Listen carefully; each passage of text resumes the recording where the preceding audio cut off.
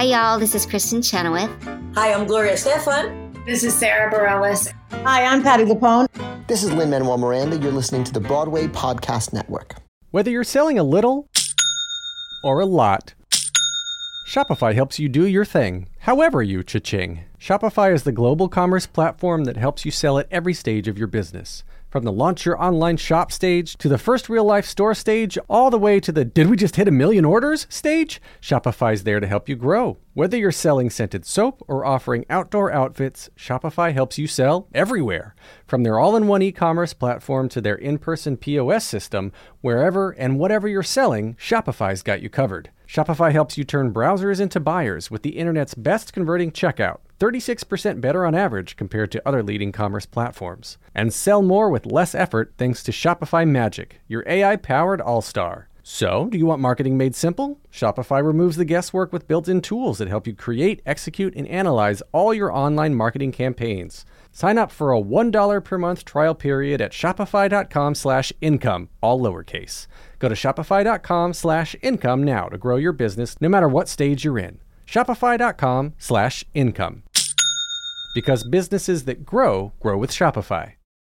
This episode is brought to you by Shopify. Whether you're selling a little or a lot, Shopify helps you do your thing, however you cha-ching. From the launch your online shop stage, all the way to the we just hit 1 million orders stage. No matter what stage you're in, Shopify's there to help you grow. Sign up for a $1 per month trial period at shopify.com/special offer, all lowercase. That's shopify.com/special offer. Hello, this is David Armstrong. I'm going to be taking the month of January off to work on my upcoming book, but in the meantime, I'll be sharing some of my favorite episodes from the past that you may have missed or may enjoy hearing again. Thank you so much for listening to Broadway Nation, and I especially want to thank our Patron Club members, including our newest members, John Schroeder and Alan Brody, whose generous support helps to make this podcast possible. If you would like to help support the creation of Broadway Nation, I'll have information at the end of the episode about how you too can become a patron. Now, here's a specially selected encore episode. See you in February.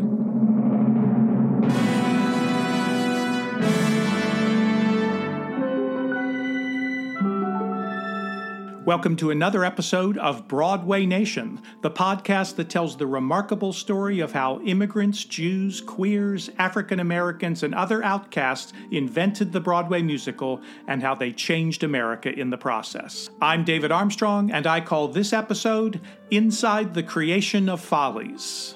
My guest this week is Ted Chapin, whose captivating 2003 book, Everything Was Possible, The Birth of the Musical Follies, has recently been reissued in a revised and updated edition. Of course, the expression, I just couldn't put that book down, is a cliche. But in this case, it has been absolutely true, both when I first read it back when it was originally released, and again just a few weeks ago when I had the great pleasure of diving into it all over again. As you may know, this book is based on Ted's first-hand experience as the production assistant on the original Broadway production of Stephen Sondheim, Hal Prince, and James Goldman's landmark musical, Follies. Last week, during my conversation with Peter Felicia, he talked about his dream of wanting to go back in time and be a fly on the wall to witness the inner workings of various legendary musicals as they were being put together. Ted's book allows us to do exactly that. This book makes us feel like we were right there in the thick of it during Follies' rehearsal period in New York and in Boston during its out-of-town tryouts' many trials and tribulations. But writing this book was only a sideline for Ted. In his day job for 40 years, he served as the president of the Rodgers and Hammerstein organization, a role that he was personally chosen by the Rodgers and Hammerstein families to take on. In addition, Ted was the co-founder of the acclaimed Encore series at New York City Center, and he currently serves on the boards of City Center, the Kurt Weill Foundation, and the American Theater Wing. It's always a delight to speak with Ted Chapin, most especially in regard to his one-of-a-kind experience of being in the rooms where Follies happened. Here we go. Welcome, Ted Chapin, to Broadway Nation. It's such a thrill to have you here to talk about what I think may be the absolute best book about the making of a Broadway show. Well, thank you. It's an honor to be here, David, as always. And of course, the reason you're here is the book is being re-released. In a revised edition, for which I wrote a new afterword. So what was that like now to look back almost 2 decades from when you wrote the book, right, and more than 50 years from when the show opened and when you, as a 20-year-old, had this experience of being able to watch the show go together and almost not go together? Well, when Applause said they would be interested in doing a revised edition, they basically said a new foreword or a new afterword. And since the foreword was written by Frank Rich, I don't think I should mess around with that. So I said, let me do an afterword and let me try to catch up with Follies since 2003 when the book came out. It was interesting because obviously I didn't want it to be exhaustive, but there were enough checkpoints in the show's history, including it becoming more of a real event than I think it had been in 2003. So I found that there was enough to talk about and just fill in a few little gaps, some of which I had decided not to put in the original book. When you wrote the book, Follies was not the legendary show that it has become since then. That's true. That's true. I think Sondheim was enough of a figure that Knopf was intrigued by the book. I mean, they bought it very quickly, which I knew at the time was not the way books usually get published. And Bob Gottlieb, the sort of famous editor, and he was head of Knopf for a while, he went for it. And my agent, smart woman that she was, said, he's got to go for this book. It's right up his alley. And it turned out that it was. Again, without having had any experience of book writing or editing, I knew I was dealing with the best. And it was a little humbling. But at the same time, I just,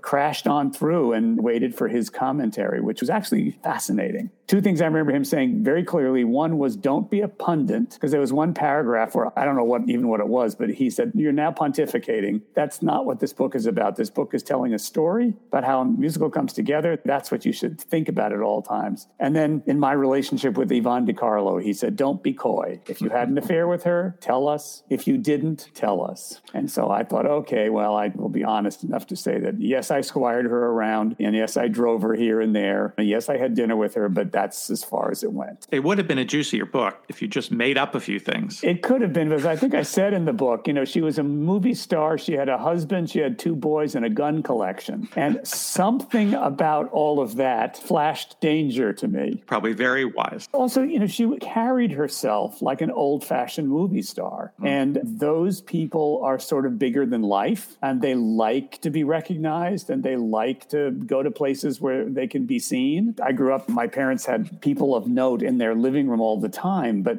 not quite like that. Yeah, that MGM style of movie star. Yeah, exactly. I mean, those great pictures of the first day of rehearsal where she's in a fur coat and there's Alexa Smith in what looks like a prim and proper suit. There's the difference between the 2 ladies. When you talk about the difference between the Hollywood people and the theater people that came together in the show. It really was such an interesting, odd collection of people from not only Hollywood and Broadway, but from television. Dorothy Collins was most known for Your Hit Parade, which is a television show. Some of the older people, Mary McCarty had been Miss Liberty on Broadway, but hadn't, I think, been on Broadway in many years. She did clubs. She had her own club at that point called Mary Mary. Ethel Chate hadn't been around for years. Joanna Merlin, the casting director, was quite brilliant at finding these odd ducks. Some of them fit right into songs that Sondheim had written, but others, Fifi D'Orsay, he had started a French song called Hello Doughboy. And when he saw Fifi, he thought, no, there's a better song for her. Hence, Ah, Paris. Peking as rickshaws, New Orleans jazz.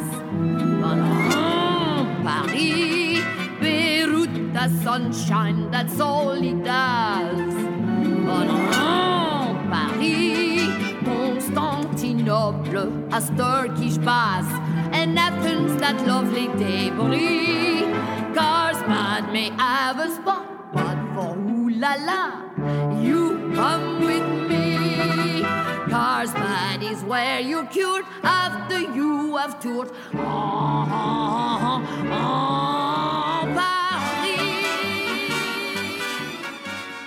Remind us what made this book possible. What was the experience you had that you were able to draw on to write this, I think, incredible book? Well, as a musical theater enthusiast of my age, when I saw Company, there were so many things about Company that I found so dazzling. It was contemporary. It looked contemporary. It felt contemporary. The music was not standard Broadway, but it also wasn't hair. It wasn't pop music. It was somewhere in between, but it felt very of the moment. And it didn't really have a plot, but it didn't matter because the characters were all interesting and all the little scenes of the married folk, I just thought they were all kind of intriguing. I just thought it was wonderful. I thought Michael Bennett's work was staggering, the way he used that set. So I just thought, I love what they're doing and I want to be close to this. Somehow, whatever I end up doing with my life, I want to be around this kind of show and these kind of people. And I knew that Follies was going into rehearsal the following January. I was in college at a time when you could pretty much get away with anything, although it took a little work. But I said to the college, I have an opportunity, which I was trying to get at the same time, to observe the creation of a new original American musical. And it's one of our art forms, and I have the opportunity, and I want to take it, and I will write you a report, and you give me credit for an independent study. And where were you going to college, and what were you studying? I was going to Connecticut College, which had been Connecticut College for women, and 36 of us turned it co-ed. So there were not a lot of men and a lot of women. So it was an institution in a state of flux. And the ladies who had run that place, sort of had pity-pat heart for the boys who would come. The registrar was a pal of mine, so I could go to her and say, how do I do this? Because I really want to do this. At the same time, because I had met Hal Prince and actually Michael Bennett as well on a program. I'd met Hal Prince before, but a program at the O'Neill Center called the National Theater Institute. I worked both sides. I wrote a letter to Hal. The college is enthusiastic about my watching the creation of a new American musical. So both sides agreed. So I said, I'll observe, then I'll write you a report. The first day of rehearsal I got there, they said, oh, good, can you go get coffee? And I think I say in the book, at first I was disappointed. I thought, oh, I've done this before. I've been a gopher. I've gotten everybody's coffee. That's not what I thought this was going to be. Then it didn't take me long to realize, wait a minute, that actually gives me a position, a reason to be here more than just sitting in the corner and looking. So I was very pleased to become the gopher, although I did go home every night and write out what I'd seen happening that day in rehearsal. So you kept a diary every day of what happened. I went home every day, sat at the electric typewriter, and just wrote out what I remembered happening that day. I also had a spiral-bound notebook in which I wrote little things as well, which I would refer to when I went home. But I did that religiously. I did a report for the college. I passed. The fact that years later, the opportunity was put forward to me to examine writing it as a book. If I didn't have those pages, I couldn't have done it. There's no way I could have written the book.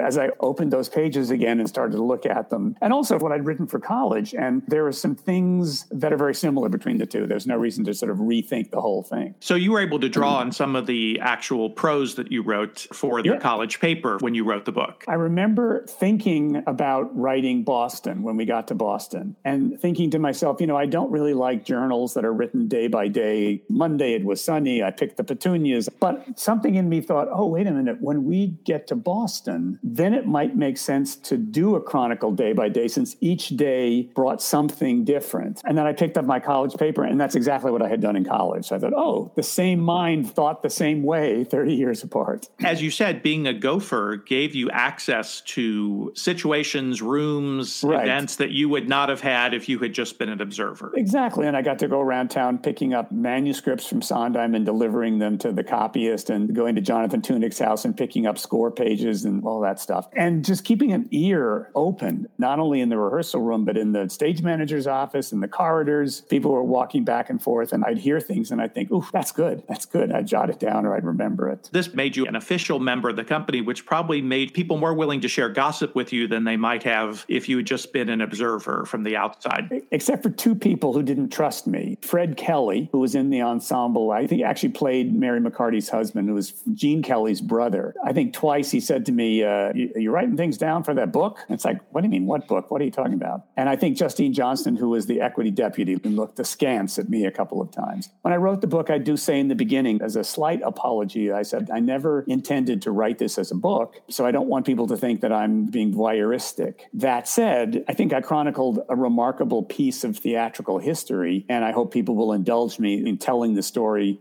I didn't edit a lot. I think everybody in the book, at some point, there's something I quoted them saying, which probably looking back, they wouldn't love that it was quoted. A couple of them still alive got to tell me that and asked me to change a couple things. But for the most part, I wanted to be as honest as possible. And also, I think was very important is I didn't have any scores to settle. There was nobody I was out to get. I tried to be as honest as I could possibly be to everybody involved in that. And just as you know so well, the mere act of mounting a musical, especially if it's new, is so complicated and so nuanced and involves so many people. And each individual person has his, her, or their own arc. What they'll learn fast, what they'll learn slow, what they're resistant to, what they love, other members of the company who they will rely on or like or want to work with or don't want to work with. It's so complicated. So to try to be an observer that was looking at everything without making judgment calls was part of the fun, frankly. Well, and indeed, the creators of this show, Sondheim and Prince and Michael Bennett, took on a level of challenge that I think is beyond almost any other show because of the diverse ages involved in the show. Basically, there are three generations. No matter how old you are, you will have some reaction to either the young people who are the ghost figures, the middle-aged people who are at the party, or the old people who come to the party and reenact their moments in the Follies. I obviously identified with the youth when I was a gopher. And then when I started to write the book, those middle-aged people, it's like, oh, wait a minute. I see what's going on there. Yeah, it was. It's three generations and a lot of diverse skill sets and diverse abilities to learn things. You know, a lot of the older folk were nervous about learning their lines. I think I described Fifi Dorsey, who was just sort of a nervous wreck from beginning to end. And I remember we had rehearsed on the set in the studio in the Bronx where it was being constructed. And at the very front of the stage, you know, you would walk down to the front of the stage if a number was staged there, and it was like 6 inches off to the floor of the shop. Bring the set to the Colonial Theater in Boston, you go to that same moment, and there's a 10-foot drop into the orchestra pit. And people like Fifi Dorsey were absolutely panicked by that. They learned, and she always tried to move a little upstage, as long as she was by herself. Right. She didn't want any competition. But yeah, it was tricky. It was tricky. But the out-of-town process, which was so important to so many important musicals in the era where there were more and more of them every year. I don't know that it can be replicated. It was well used by Hal Prince as well. And the 4 weeks that show was in Boston, an amazing number of changes were made. Not the basic core of the show, but things were shifted around. Songs were cut. Dialogue was changed. Hal Prince, as a producer, had like a laser view of what Out of Town was all about. And he was not going to get blown off course. And Sondheim knew this. Don't you quote him as saying, when we get out of town, you'll see what Hal's going to do? Yep, because he'd been there before and he knew it. Yeah. And Sondheim, one of the amazing things about it is how late so many of the songs come to the process. He has not finished the show when they finish rehearsals in New York. I believe there are 8 songs that he wrote from the first day of rehearsal till the first preview in New York. Because I had made a cassette of him playing the score for the company the first day of rehearsal, surreptitiously with my little tape recorder. But I gave him a copy of the tape when I started the book. And his comment afterwards was, oh my God, that's all I had? And I said, yeah, you were working hard. I mean, you know, he always said he was a procrastinator until he had to write. Also, he said, and I think it's very true for Follies, that he was always inspired by the performers that he knew were going to introduce his songs. So he could write I'm Still Here knowing that Yvonne DiCarlo was going to do it. And even Uptown, Downtown, then Lucy and Jesse for Alexis Smith, that kind of stuff. But the pressure that put on everybody only adds to the drama of this story because it's a race to the finish in a way. Yeah, absolutely. And my recollection, I worked on other shows where performers were panicked about learning new material. But my recollection of Follies was everybody was sort of in it to win it, but also in it to do what they were told to do. And if they had to learn a new song, or if they had to learn a new bunch of dialogue or shift the order, everybody was focused on doing it. Yvonne went up on her lyrics a lot, but I'm Still Here has a lot of lyrics and they rattle out. I give her some sympathy for having to, learn all that stuff. Well, let's talk about those lyrics because one of the most thrilling parts of the book is when you are the first person to transcribe those lyrics. Maybe the second person other than Sondheim, even to see them, to know what they were. Talk a little bit how that happened. Well, it was great. Before Follies opened in Boston, the decision had been made to replace Can That Boy Foxtrot for Yvonne DiCarlo. So actually opening night, she sang Can That Boy Foxtrot, and, nobody knew this, but the decision was made that that song was going to go. So then Sondheim went off for a couple of days, and, we sort of knew he was hard at work. And then rumors started to go around the company that he had a song for Yvonne and came in and played it for Hal and Michael Bennett, probably played it for Yvonne as well. And then his manuscript was handed to me, and up the 5 flights to the stage manager's office in the red IBM electric typewriter. His manuscript was on my left, and I was typing away just with these incredible images. And actually, when I got to that point in the book, I thought, I really need to write this as a scene, because I remember feeling it, and it was so dramatic. I just kept thinking, my God, where did he pull up all these references? I've slept in shanties, guessed off the WPA, but I'm here. I danced in my scanties, $3 a night was the pay, but I'm here. I've stood on bread lines with the best, watched while the headlines did the rest. In the Depression was I depressed? Nowhere near. I met a big financier, and I'm here. And of course, they were all so tidy. And I still have a copy of that first lyric, because what I used to do is I figured out that I could fit 9 carbon copies in, and I could keep copy like 5, which was strong enough that I could type it again if I needed to, if they needed more copies, because Xerox was just beginning. The machines were very slow. Carbon was actually a faster way to get things done. So for the young people listening, let's drill into that just a little bit. This is at the very beginning of the copy machine. Right, exactly. So you were doing this almost entirely by hand. By hand. Right. Typewriters with carbon copy, right. Which is even hard to explain to young people today. Exactly. And between that and the way scripts were mimeographed, that's another thing in the book. That was the way all Broadway scripts were done. And I suddenly thought, oh, you know what? The younger generation is going to have no idea what a mimeograph machine is like. So I had fun describing that. So the song was called I'm Here. And so I typed out all the lyrics. And one of the things when I wrote the book is explaining all these wonderful images. And I included Greer Garson among the BB's Bathysphere and Mahjong and stuff like that. And I kept waiting to be called on it because that lyric didn't make it into the final song. And I think the summer after my book came out, I got a call one day from, of all people, Stephen Zondon.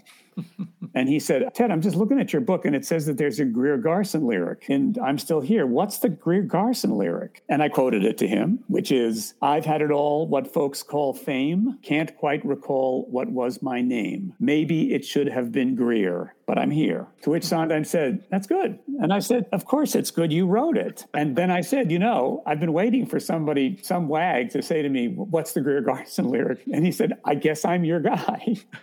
So I just love the fact that Sondheim, while having an encyclopedic knowledge of everything in the world, he just forgotten that lyric. I have a feeling somebody said, Steve, what's the Greer Garson lyric? And he was like, what do you mean Greer Garson lyric? Well, I'm proud to say that rereading the book a few weeks ago, I had the same reaction. I said, when did they talk about Greer Garson? Now you know. Now you can pass it on. Now you can pass it on. That's so funny. Yeah. Good times and fun times, I've seen them all, and my dear, I'm still here. Plush velvet sometimes just pretzels and beer.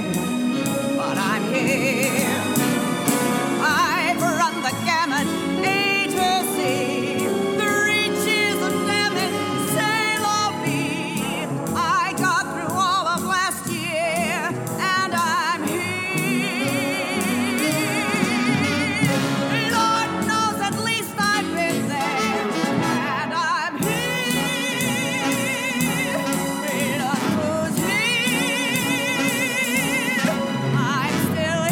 Don't go away. Ted and I will still be here with more Broadway Nation right after this quick break.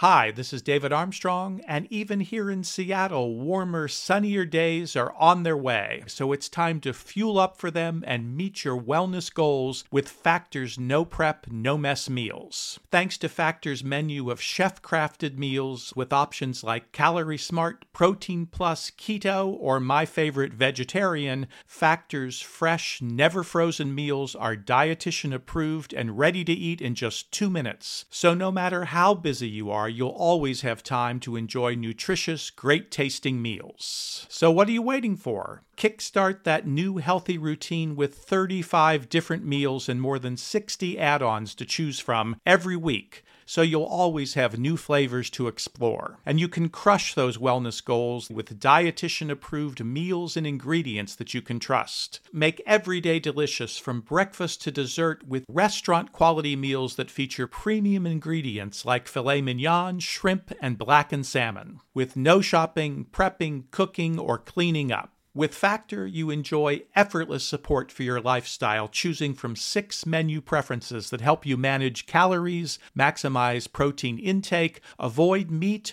or simply eat well-balanced meals. Here's what you do. Head to factormeals.com/BN50 and use code BN50 to get 50% off your first box plus 20% off your next month. That's code BN50 at factormeals.com/BN50, as in Broadway Nation 50, and you'll get 50% off your first box plus 20% off your next month while your subscription is active. Do it today. Another day is here, and you're ready for it. What to wear? Check. Breakfast, lunch, and dinner? Check. Planning for what's next and how to save for it? That's where Bank of America can help. For your financial to-dos, Bank of America has experts ready to help get you closer to your goals.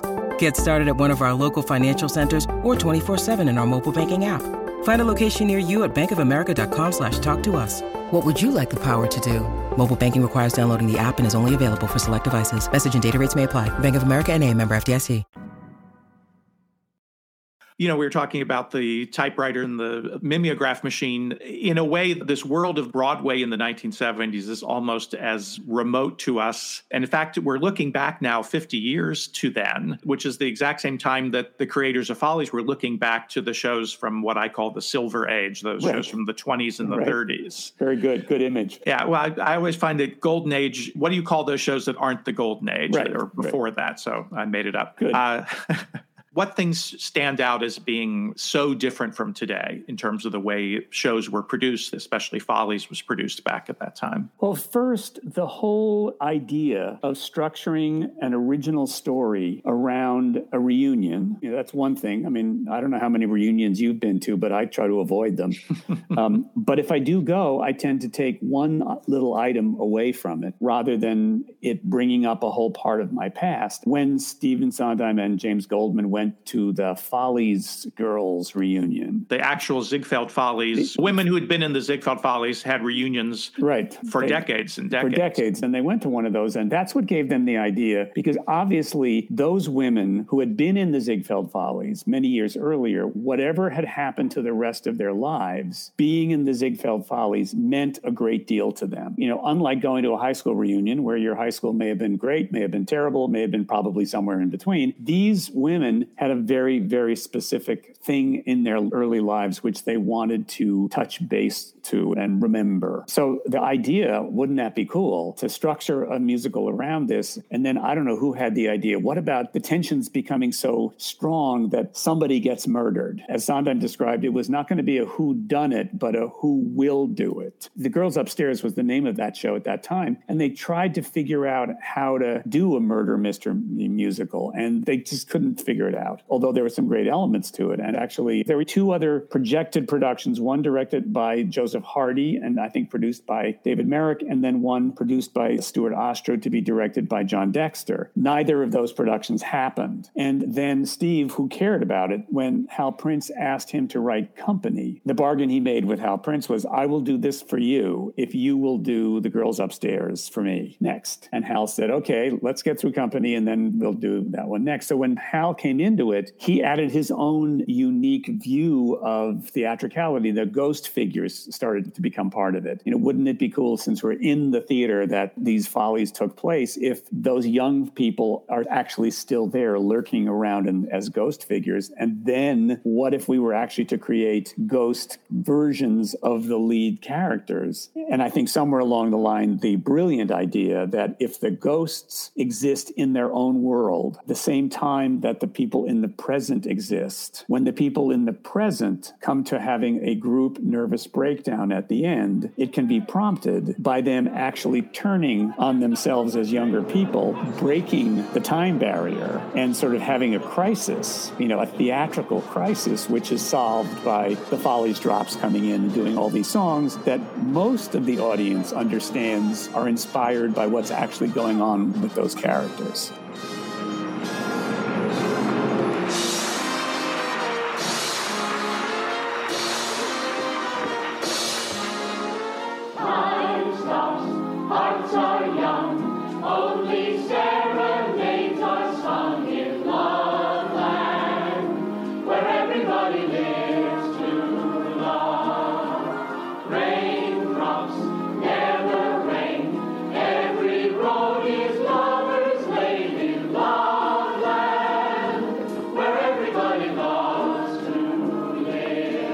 Some audiences never got that, never do get that, but Sally is losing her mind, hence that song. And Buddy, with the God, Why Don't You Love Me Blues, is taking his little car between the two girls because he's having an affair. That's just kind of theatrically brilliant, and I think Hal, to a large extent, is responsible for having upped the theatrical ante of the piece. And then Michael Bennett was sort of right there with him to figure out how to make it theatrical, how to choreograph it, so you have both numbers done at the party, but also numbers done in the past. Right. And then in the brilliant stroke of Who's That Woman, where the numbers come together. But unlike the end, when they have a group nervous breakdown, when the women at the party are dancing with their own ghost figures, they actually never dance together. There's one circle where it's every other one, ghost, present, ghost, present, but they're actually doing it on their own. It's brilliant. So let me ask you about that. I unfortunately did not get to see the original production of Follies. You're too young.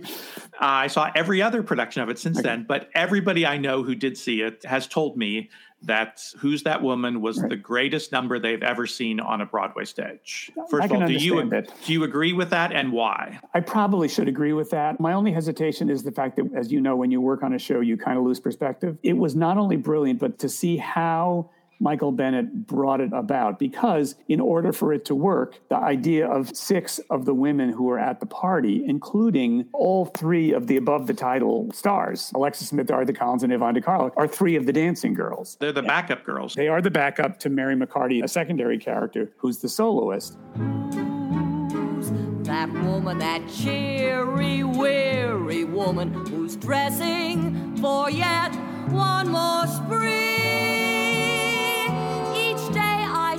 Her pass in my looking glass.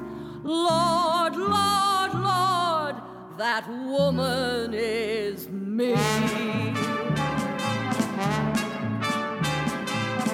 Mirror, mirror on the wall, who's the saddest gal in town? So they're the backup, and they're doing a dance, which is fairly rigorous. I mean, I think the minute the read-through on the first day of rehearsal was over, Michael Bennett took them all in the room and started teaching them that song. First of all, seeing those people doing a Michael Bennett tap dance number was pretty exciting. And he was clever enough to stage it so that they could actually do it. They may have bitched and moaned about it, but they could actually do it. And then his idea of bringing in the ghost figures, which you never quite saw them coming on. It was kind of something to distract what's going on. And then boom, it stops. And you see the backs of 6 women dressed alike in black and white dancing costumes. And then the women from the party in full color in the front looking out front. And they do a tap dance that mirrors themselves. So you've heard about Mirror, Mirror on the Wall. And then suddenly, boom, you see a tap dance that is a mirror image of each other. And then the ghosts come down and they dance around each other. That woman I mean, I've seen that woman who's joking, but choking back tears. All those glittering years, she thought that love was a matter of hi there, kiss me, bye there. That woman, that cheery, weary woman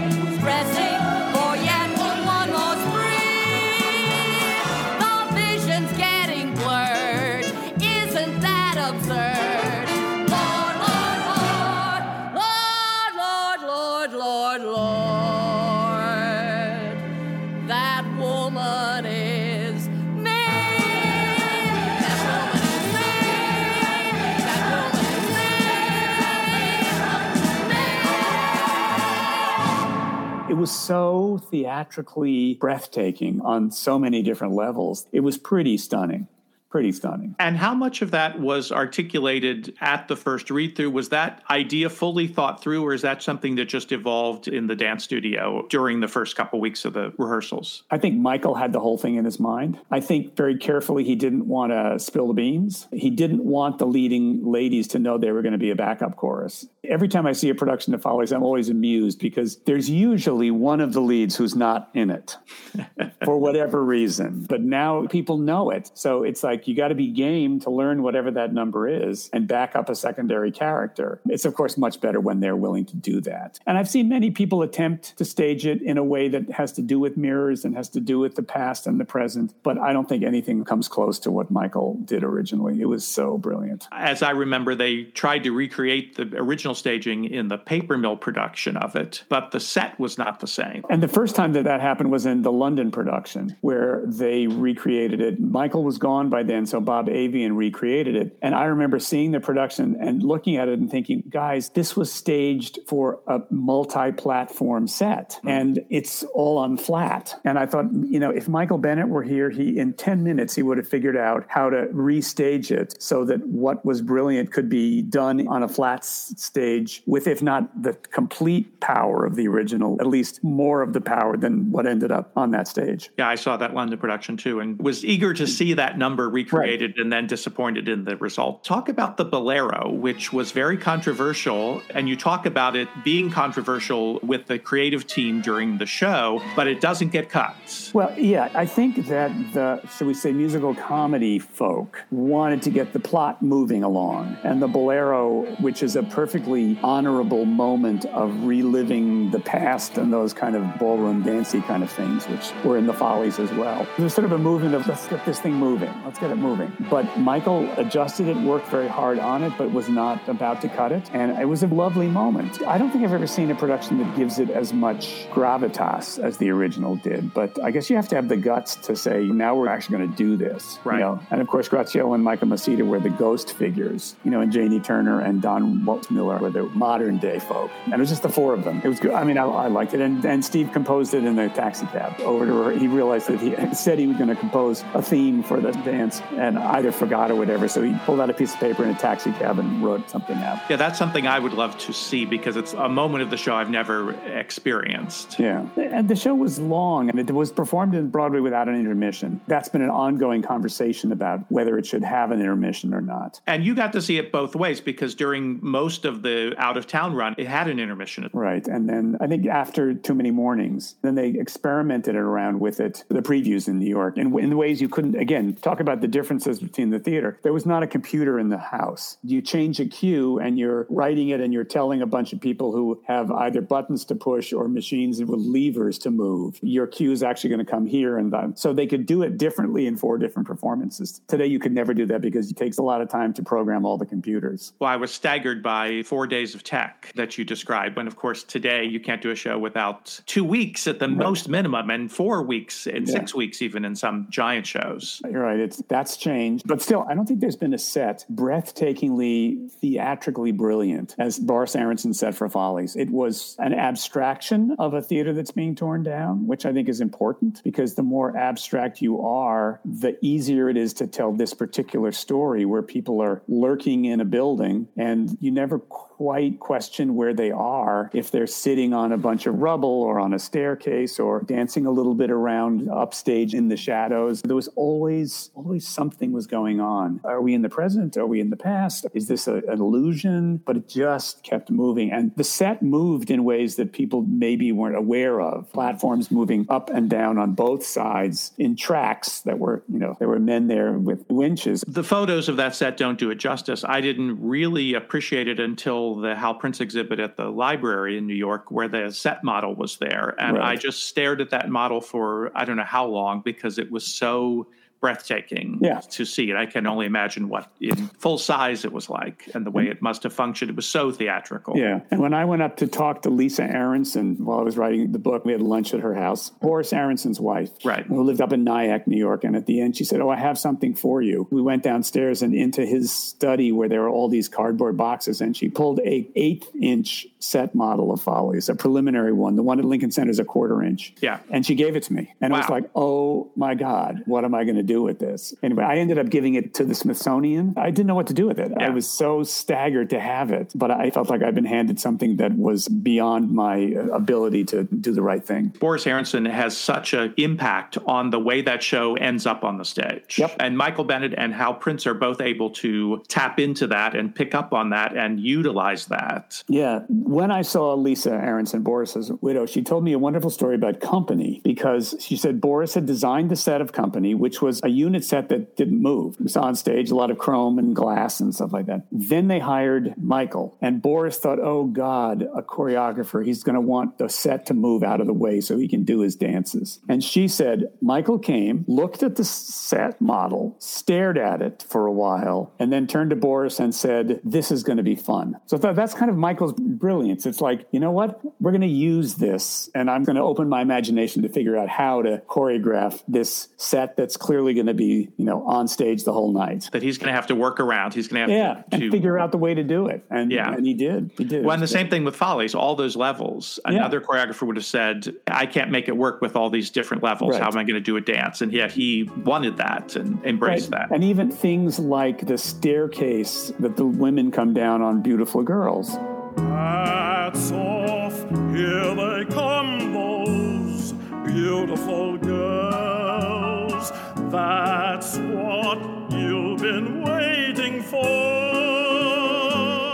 It looks like they're walking through a pile of rubble, even though they're doing their grand entrances at the top and they're coming down. But buried in that and constructed into it was a standard-sized staircase. So the rises and the runs were like any staircase. So once the women focused on what that was, they could walk down like they were walking down any staircase. And to the audience, it looked like they're just walking through rubble. Again, brilliantly done. But as you talk about in the book, Michael Bennett was not fully happy during the Follies process and not entirely satisfied with the result. Well, he wanted to be a director. It was very clear. I mean, he's listed as co-director, which I think was more of a negotiated credit. I guess musical staging and choreography would have been the more correct credit for him. But you could see that he wanted to direct and that this was something that was a stepping stone in that direction. Mm-hmm. And he also was in his, late 20s, early 30s. And Steve and Hal Prince and James Goldman were in their 40s. So there was 10 years difference between them. And I think I described the older folk were of the drinking generation and Michael was more of the drug generation. Mm-hmm. So there were differences in those guys. And also Michael was impatient with Jim Goldman's book. He wanted to bring Neil Simon in to get some jokes. And he was clearly operating like somebody who wanted to be in charge. And that created tension because ultimately on this project, Hal Prince was going to call the shots. And if anybody was going to invite Neil Simon in to write some jokes, it was not going to be Michael. It was going to be Hal. Right. So Michael saw to it that changed in his career after Follies. When some people have speculated that A Chorus Line was sort of his answer to Follies in a way, that he was able to do a lot of the same things that they were trying to do on Follies and yet have it turn out to be an uplifting experience as opposed to a depressing experience. Clearly, both shows are about show business and they're very different. But yeah, I mean, I remember seeing Chorus Line because I knew it was Michael. I knew it was going to be interesting. So I bought the last 2 tickets to a performance, and I didn't know what it was going to be. And actually, I had a girlfriend with me at the time who started sobbing about 5 minutes into it. And it was like, oh my God,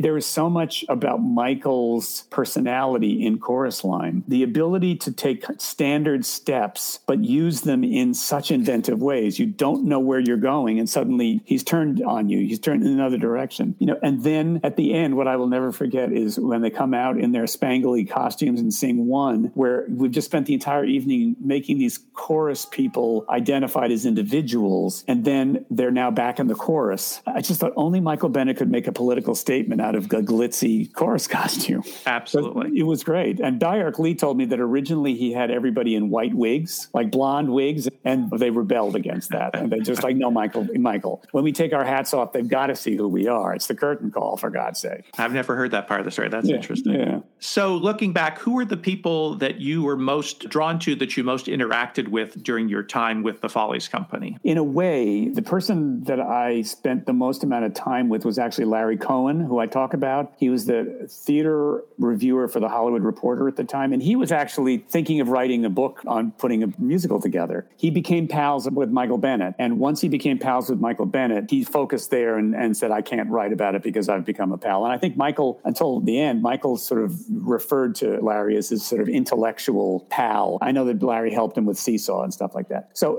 that certainly was the case. Yvonne, because I spent more time with her at dinner and squiring her around town. You were sort of assigned to take care of her. Sort of assigned to take care. And I had a red convertible Volkswagen, which was very useful. When the rehearsal started up in the Bronx, that was very helpful for me to have a car to be able to drive people up there. But I also drove Sondheim, and I drove Hal Prince's wife, Judy, up there a couple times. It was kind of fun. And then, let's see, who else? Ethel Chate. I was going to say, you seem to have a lot of interaction with Ethel Chate. Oh, she was great. She was great. And she sort of took me on as a pal, and as a son. I don't know what it was. And didn't she warn Yvonne DiCarlo about her behavior with you? Dorothy Collins. Dorothy Collins said, you keep your hands off that nice young man. That was kind of sweet. But the nice young man could take care of himself. But it was fun. But then part of what was sort of typical, frankly, of the theater is that once we opened, I prepared scripts for the truncated version of the show that was going to be recorded. But otherwise, it was over. And, I would come visit from time to time. But it's sort of that strange thing of breathing it for a couple of months and then suddenly gone, which was also fun when the opportunity came to write this book, to dive back into it and to remember experiences that I went through there and what I observed and what it became. That was a great experience. And I was able to do the book while I was running Rodgers and Hammerstein. And until I submitted the manuscript, I had never taken office time to do the book. I would take vacation time or I would do this. But the minute that the book got into production, things were flying back and forth like crazy. So it's like, okay, Rodgers and Hammerstein, you have to give me a little bit of breathing room here because, I got a book in production. Well, it was well worth your time to do that. Well, thank absolutely. You. I had a blast doing it. And Rodgers and Hammerstein should be proud that they let you off to do that. Well, Mary gave me a book party in which she had somebody make a cake that had the cover of the book on it. That was as much an indication of the kind of relationship that Mary and I had anyway, because I was her idea to run R&H, and she was very proud. She'd call it like she saw it with me as with anybody, but ultimately she was great. Anybody who's read her book will certainly understand that she called it as she saw it. Oh, yeah. There's no two ways about that. Oh, yeah. Oh, yeah. It was interesting to see her couple of little cameo appearances in your book. Right. Especially since she's so much in our minds at this particular moment. Right. And she, the relationship between Mary and Steve Sondheim, which she does write extensively about in her book Shy, I think they were in some way in love with each other. They would then fall out. When I was working at R&H, I always hated it when word got to me that they had fallen out over something, because I just knew it would take time. And I knew Mary was more upset about it than she would show. And then something would pull them back together again. And then it was happier times. Well, and her outspokenness, I think you mentioned in the book, she's very outspoken about Follies when she comes to see it out of town, and then seems to regret that later. Yeah. I think what she found with Steve, as with Adam, and the story about the Tony Awards and Light in the Piazza, where he turns to her before the Best Musical Award and says, Mom, I love you. And she turns back and said, it's going to be Spamalot. I mean, she just had this weird ability to say the wrong thing. Not always, but occasionally just like the dead wrong thing. And she was right. It was Spamalot, but still it was tricky. But I had a great relationship with her, and she was very valuable. And when I have to say, when I read Shy, one of the surprises to me was how at the time when she was the Rodgers spokesman for Rodgers and Hammerstein, there were so many other things going on in her life. She sort of made us feel that we were prime in her thinking, but you read the book and it's like there was Juilliard, there was Exeter, there was the kids, there was the family, there was this. And it was like, oh. And actually, I had that conversation with one of her kids who had said to me, there's not enough you in the book, Ted. And I said, oh, there's plenty of me. But I was surprised at how the R&H fit into her life in a more modest way than I thought. And he said, same with us. That's funny. Yeah. So what's next for you, Tad? You were at Rodgers and Hammerstein for how many years? 40 years. As Frank Rich said to me, the world of freelance is like buying lottery tickets. Most of them don't come through, and then something comes up. There are a bunch of projects that are in various stages, a couple of productions that I hope will come to pass. I would like to write another book. I've been struggling with how to pull from my R&H days stuff that is as interesting as what the Follies. It'll be different because the Follies book was beginning, middle, and end. But I'm having having fun. And I think I'm getting somewhere where there are enough things that would be of interest to people to read about. I'm ready to do that. And a couple of other projects, writing projects too. So I'm busy. What can I say? Well, we look forward to seeing whatever it is you come up with next. Okay. And thank you so much for joining us on Broadway Nation. My pleasure, David. It's a great podcast, and I'm honored to be part of it. Thank you.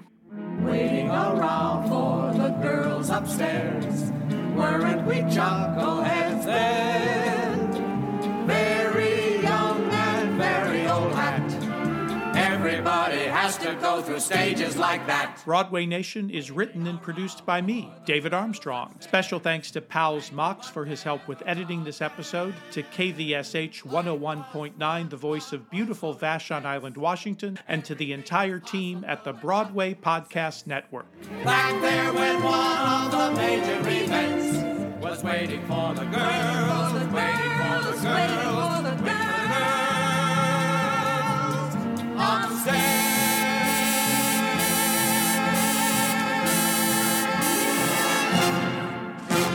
Now here's the information about how you too can become a patron of Broadway Nation. A donation of just $7 a month will not only keep Broadway Nation rolling along, it will also provide you with exclusive access to the complete unedited versions of many of the interviews that you hear on this podcast. And all patrons will receive special shout-outs and acknowledgments of your vital support for Broadway Nation. To join, simply go to BroadwayNationPodcast.supercast.tech. That's BroadwayNationPodcast.supercast.tech. Or click the link in the show notes to this episode. Broadway Nation is written and produced by me, David Armstrong. Special thanks to Pals Mox for his help with editing this episode, and to the entire team at the Broadway Podcast Network. Hey, it's Leslie Odom Jr. here on the Broadway Podcast Network to tell you about the Rise Theater Directory, a program of Maestro Music. Rise is a national online resource designed to connect and empower backstage and administrative and creative theater professionals from underrepresented backgrounds. If you work or aspire to work in the theater community, this can help you find your next project. And if you hire theater professionals, search the Rise Theater Directory to find your next team. Create your profile now and get more information by visiting risetheater.org. That's theater with an RERISETHEATRE.org, because only together we rise.